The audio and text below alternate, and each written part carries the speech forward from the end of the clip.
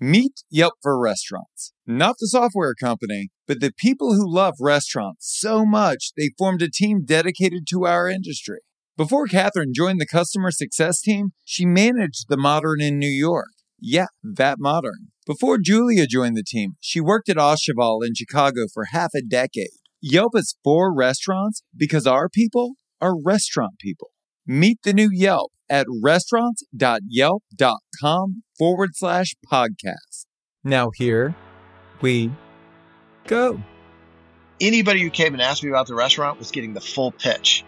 And that's based on this kind of appropriate nerves. And I don't care if you're on your first place or you've opened 7 successes in a row. It can all go away very, very quickly. There's a million cautionary tales of people that were very successful that lost it. So I would only get nervous if I'm not nervous when I open up a place. Welcome to Full Comp, a show offering insight into the hospitality industry, featuring restaurateurs, thought leaders, and innovators. Served up on the house. After opening 30 restaurants over the last 27 years, James Beard Award-winning restaurateur Kevin Boehm has become a visionary within our industry. In our conversation today, we talk about the winning recipe he's created that's centered around great chefs, inspired design, and enlightened hospitality. So when I dropped out of college, 2 of my roommates in college were Dave Eggers, who went on to be a finalist for the Pulitzer, and he wrote The Circle and Hologram for the King, and Mike Hopkins, who was the last American astronaut in space. And so I'm in college, and I really wanted to be a restaurateur. There was something about it that I really dug. I didn't know anybody in the business. I remember saying to Dave, he's like, dude, you don't want to be a lawyer. And I go, I know I don't. I want to be a restaurateur. I go, but it doesn't seem really realistic for a guy like me to be able to get that done. And he goes, Kevin, Mike thinks he's going to be an astronaut. I was like, touche.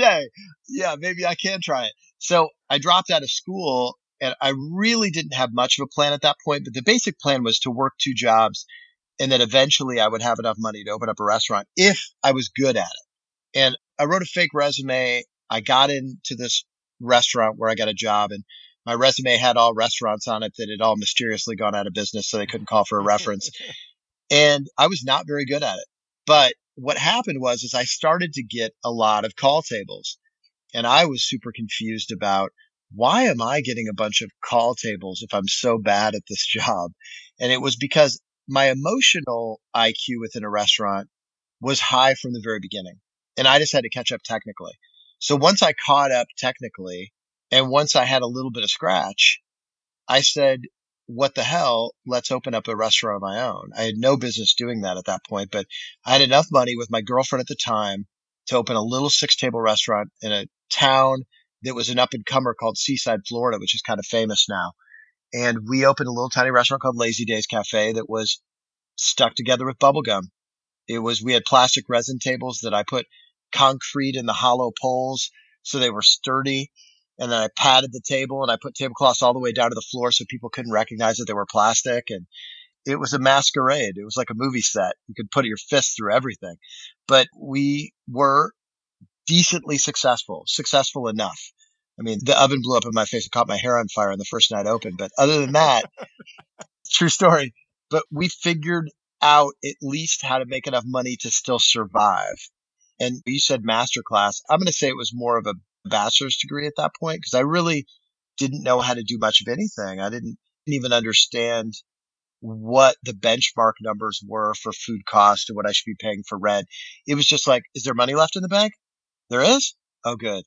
Thank God. And we can go another month. And so that was the first place. And then we got bought out, and that was enough money for me to open a second place, which I ended up doing by myself. And that was like a true reflection of who I really was. I opened up a wine bar, sushi bar, rock and roll bar. It's like my 3 favorite things, and I piled them all into one place. And so in the beginning, we were like pigs on roller skates, but we had a ton of heart, and we were really nice to people. And so that's, I think, one of the big lessons still is like, keep your middle class sensibility, be really kind to people, and your emotional IQ can take you a long, long way inside of a restaurant if you can make people feel good, even if they're sitting in a little back deck. with a kerosene heater and plastic. What are the fundamentals? What did you walk away from that experience? Because I'm assuming that with each opening and each exit, that you're getting a little bit more money together, a little bit more experience together. And in a restaurant, you can watch 1,000 things, right? There are 1,000 little details to track. But at the end of the day, 4 locations in, as you begin to conceptualize Boca, what are you looking at? What are you watching? What are the foundational elements of a successful restaurant? Yeah. So this idea of putting a concerted effort in every single night is still a massive part on it. The great restaurateurs do not rest on their laurels once they got 3 stars in the Chicago Tribune or a 3-star review in the New York Times. It's this idea of it is a hard job and I'm going to continue to put effort in it because I want to take care of people.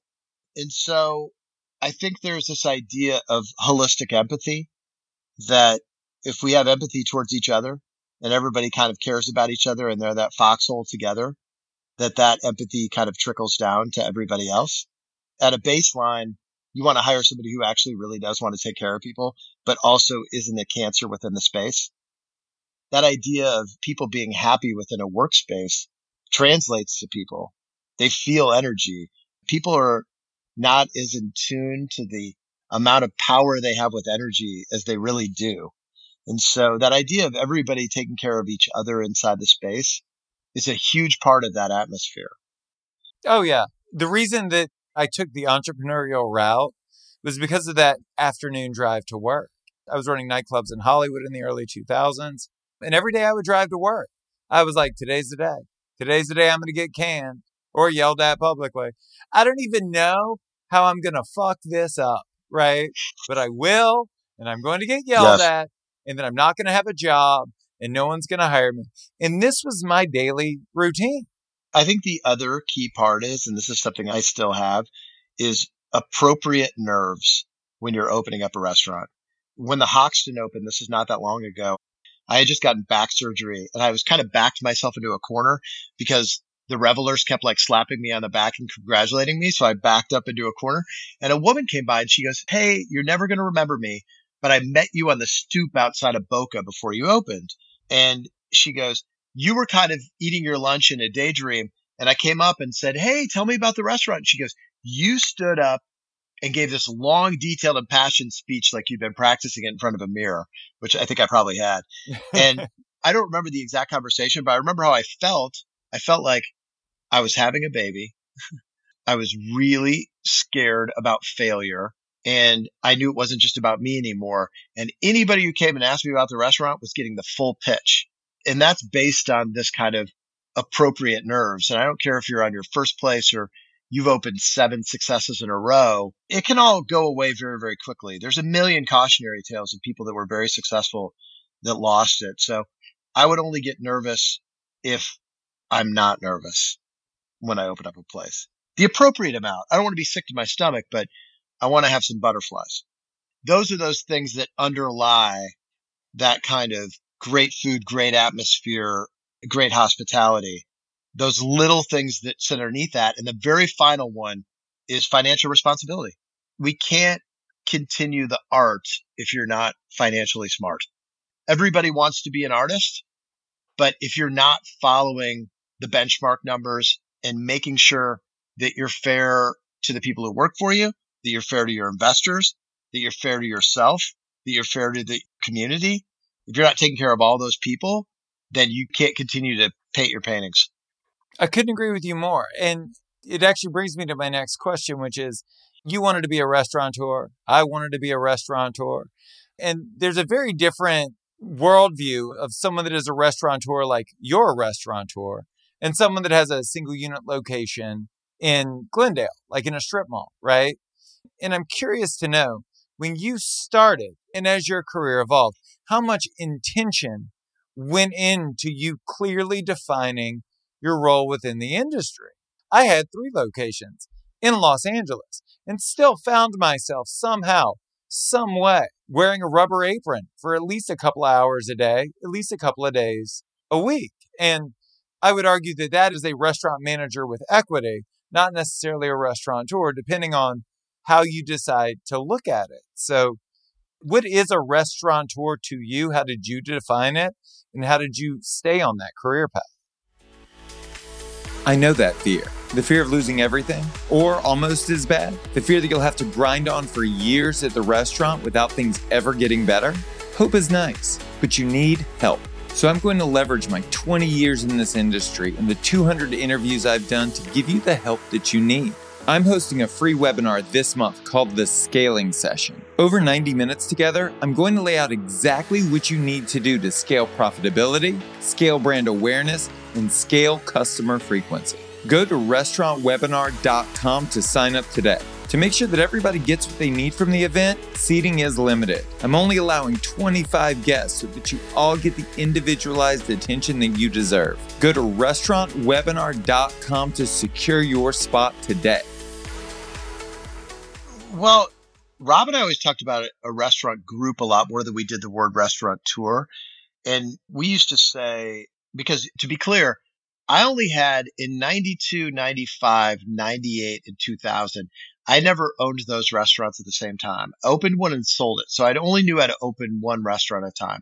Boca opens, and Rob and I talked about building a group.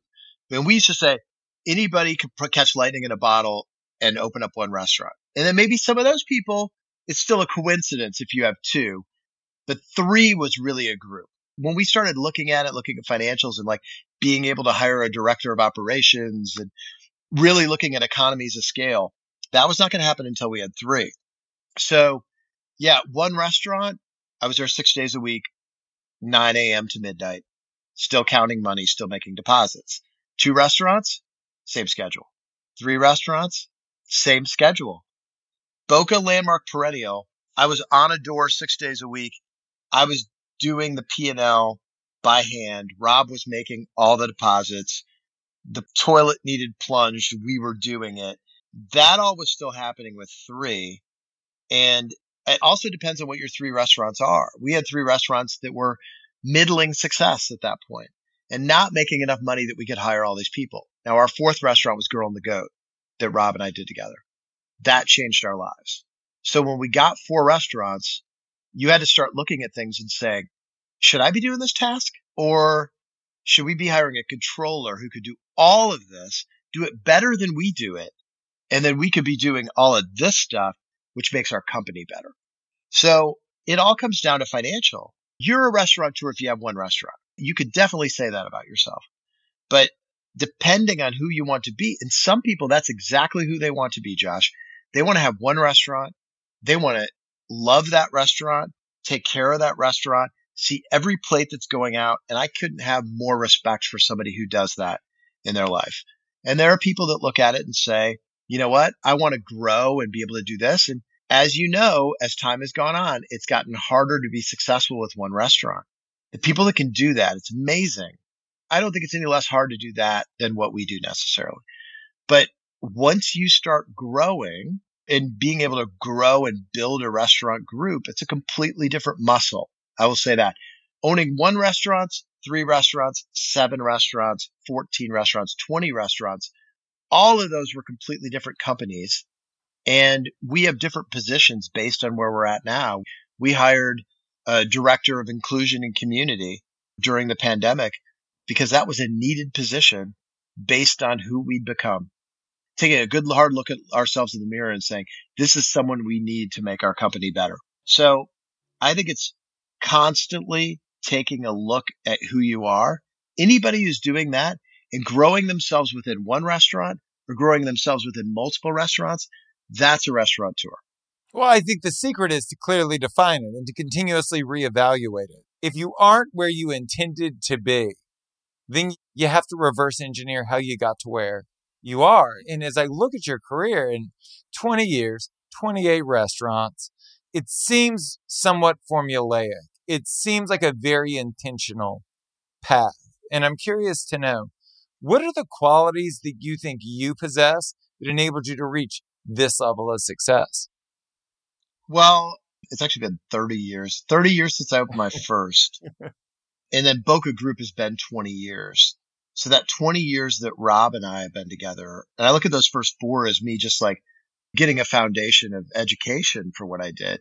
And what we've done in those 20 years, I'd love to say it was all a formula, but when the economy crashed in 2008, we saw that as our slingshot moment. And we had a conversation and we said, no one's going to be opening up restaurants right now. And there might be this clearing for us to open up something because people are still going to want to eat out. We opened Girl and the Goat in the teeth of that economic crisis, and then GT Fish right after it. And they were the two most successful restaurants we'd ever opened. And so that's when we kind of took off because there was an opening for us to take off. That was intentional. We opened 7 restaurants in 3 years after opening up 3 restaurants in 5 years. And so then we were a group that had to grow into its big boy shoes. So it was like, wait a second, this corporate office probably shouldn't just be me and Rob. And so we started to build it up. And that part was intentional too, where we'd have this period of growth, we'd catch up to ourselves, and then we'd have a period of growth again. And then, like people do, we had our own missteps again. In 2017, we had 3 places that basically didn't work for 3 different reasons. And fortunately, we've been able to rewrite a little history there, but one didn't work because of arithmetic. One didn't work because of the way we conceptualized it. One didn't work because it was just a bad deal. And so the bad deal we were able to walk from, and the other 2 we reconcepted and were able to find some gold within it. But when I look back at that, it really was because we were moving too fast. And some of the things that were special about what we did and were able to do, we didn't have enough time to do. And so there's a certain amount of time that you're going to have to go through this critical path. And we always went through those stages until that time. And then it was like, you know what? Divide and conquer. This person goes and does this. We're going to go and do this. And losing that collective intelligence that we always had made us lose a couple of times. You find out the Rubik's Cube that is this restaurant game. If you get too confident about it, it'll slap you in the face just to wake you up, just to say, hey, not so fast. What are the lessons you carry from that? When you look back at those closures, all of the closures, I would hope that there are universal lessons. We'll never do X again, or these are a few things we should watch out for. Because I think we learn as much, if not more, from our missteps as we do from the glowing victories. So what did you walk away? What were those lessons? Well, I think that I'm really lucky to have a partner like Rob because we agree 99% of the time. And when people ask, why does your partnership work? And I'm like, well, it starts with the fact that we agree most of the time. And when we don't agree, we question it. And I think on those 3 deals specifically, I look at the one.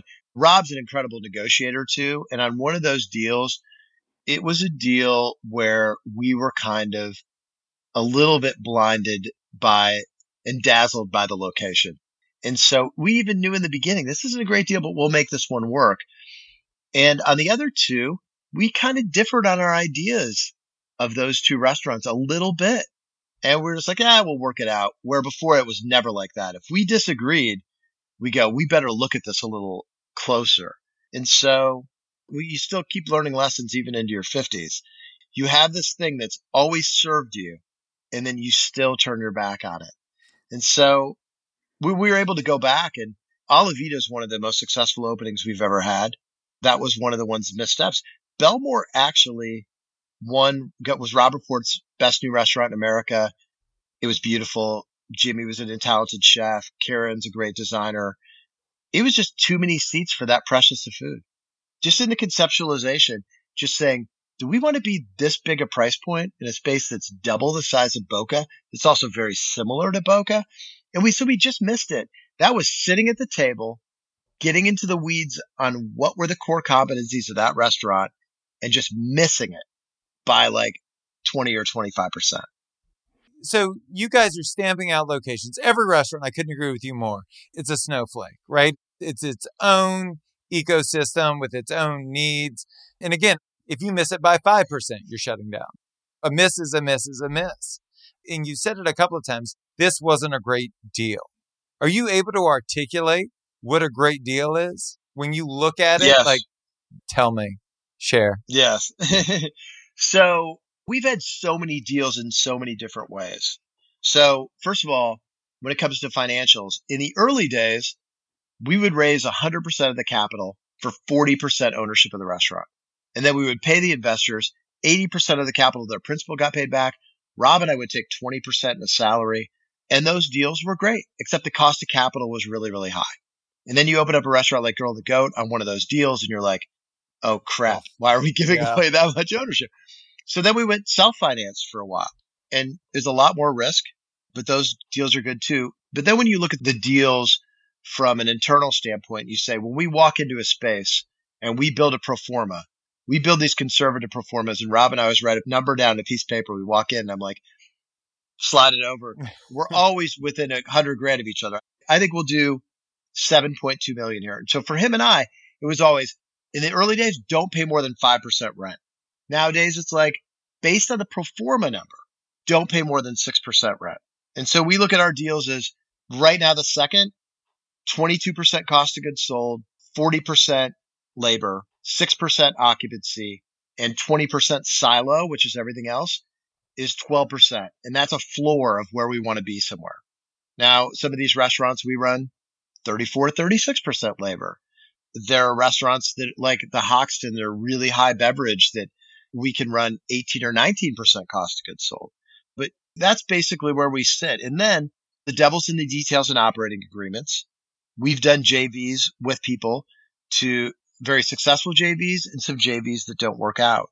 You should vet your partners as hard as you vet the person that you marry. So have a real understanding, talk about every worst possible scenario at the beginning.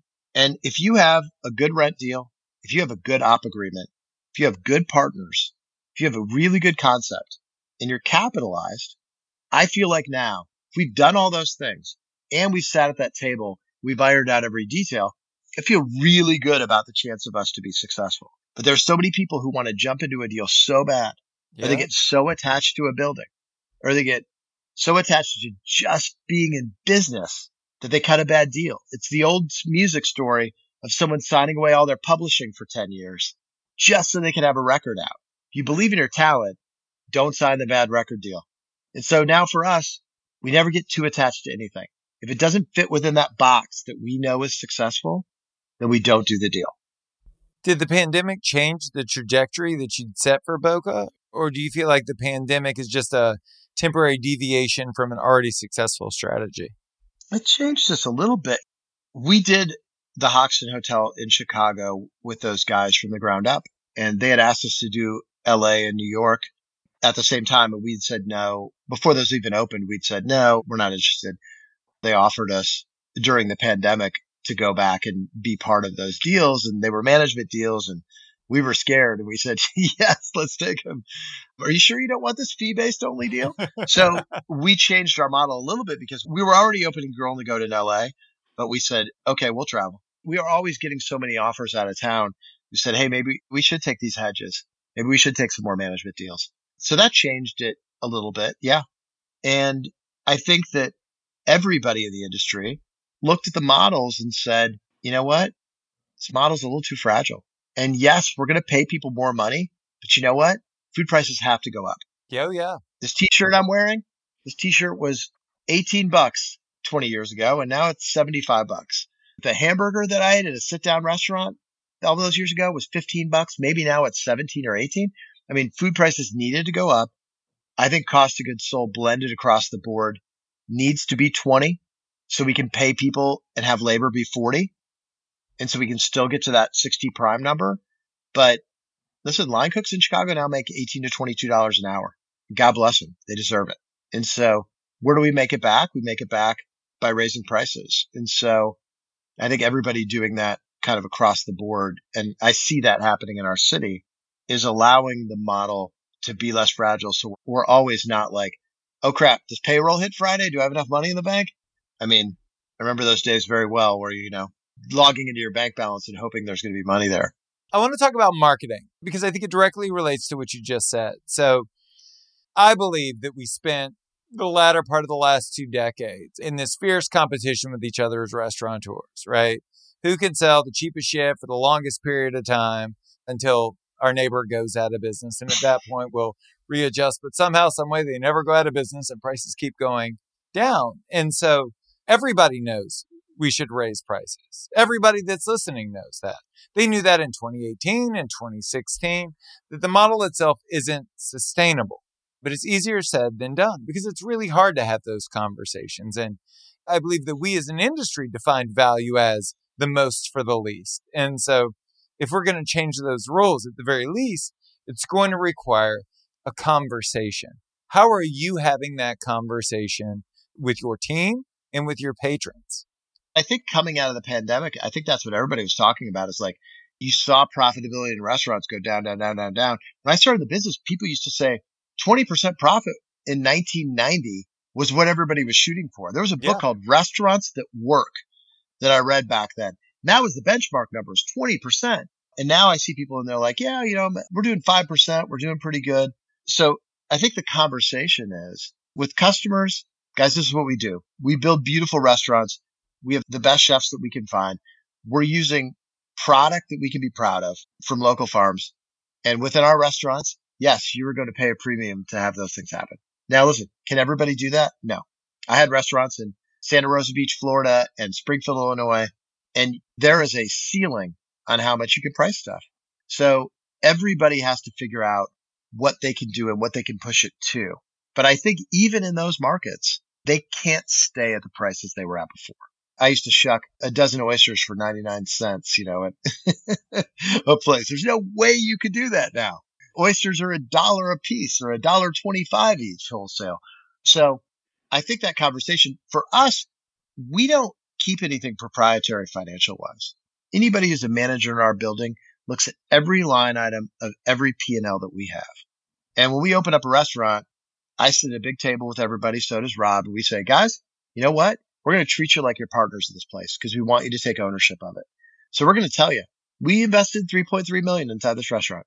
We're going to return it at 90% of what we're going to make. And so this restaurant's not going to be paid off for, who knows, 3 years, 4 years. So we're all going to chase to get that paid off. Because as soon as we do, everybody sitting here, if you're still with us, is going to make more money. And I think when you have those conversations, people are like, oh, okay. I remember a manager saying to me once, like she started at Little Goat like 2 years in, and Little Goat's busy, man. I mean, it was a diner, but Saturday we do 3,000 people. And she was like, are you telling me that you guys haven't paid this thing off yet? I'm like, no. She just couldn't fathom it. She's like, but we did like $50,000 on Saturday. I'm like, yeah, not paid off yet. And so I think those days, which I don't think anybody in the 1980s and 1990s was sharing those numbers with anybody. But I tell everybody, share your numbers.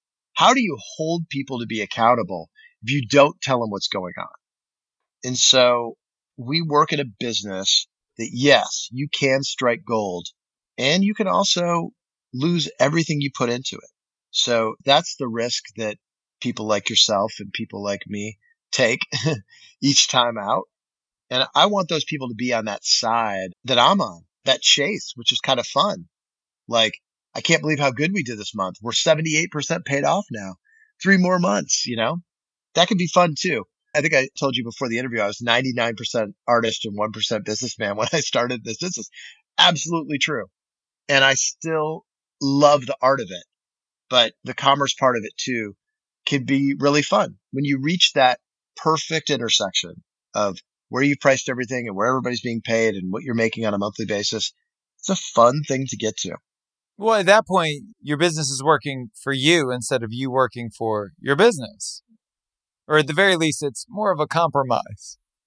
In order to sustain a couple of dozen restaurants, you've got to have a serious marketing infrastructure in place. What does that look like? Yeah, we do. So Taylor Crowley has been with us for a long, long time, and she's the head of that department. But underneath that, there's somebody who's a copywriter, and there's somebody who's a designer, and there's somebody who's a photographer. And that is for the whole entire company. And then within Stephanie Izard's world, there's an entire team of those people that just work for her world. When we were opening Girl and the Goat, the year before we opened, we did what was called the Wandering Goat. And we did a underground dinner every single month at a different location for a year. And we built up all this pre-press.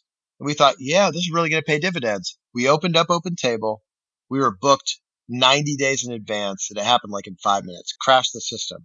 And we were like, aha, we're onto something.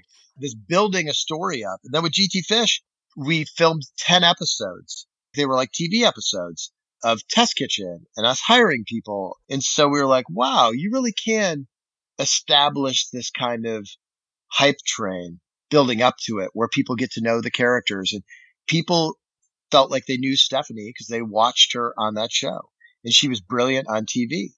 And so trying to figure out how to dip into that personal connection with people. And so now we do that on Instagram. We try to have a really high standard of photography and copy. And I like to write. So on my own Instagram, I write long pieces on my own Instagram when I do post. And so I think having a style is really important, deciding who you are. I think that people could really benefit sometimes from not just posting the obligatory food pictures and saying, we're going to post 3 times a week, but when we do, we're going to talk about stuff that's real. Make the content really serious and have some really great writing and have some really emotional writing and bring people into your life inside the restaurant. Not just post, here's what special I'm working on. I couldn't agree with you more. I think that the only thing that differentiates one independent restaurant from the next is the restaurateur. It's the one competitive advantage that we all have. I think if the narrative changes from this is what we do and this is why you should care to this is what I believe and this is how it manifests in my day-to-day life within the confines of this restaurant, who's with me? I think it's a more compelling message, and I think that it truly resonates. For sure. For sure. That's one of the things I found out in the pandemic was all these great stories. When I jumped on a phone call with 17 people on March 17th that ended up becoming the Independent Restaurant Coalition. And one of the things we did every single meeting was instead of doing pre-shift like you do at a restaurant, we did post-shift. And people stood up and they talked about everything in the business and this connection that we all had together in hearing all these stories. Those were the type of stories I wanted to see people write about on Instagram. I felt closer to all these people, and it made me want to go to their restaurants more by hearing their backstories. Those are rich stories that people get emotional about. People like being emotional about restaurants too. This is an industry podcast, and at the end of every episode, I like to give the guest an opportunity to speak directly to the audience. Do you have any advice or words of encouragement you'd like to offer? Happiness is success.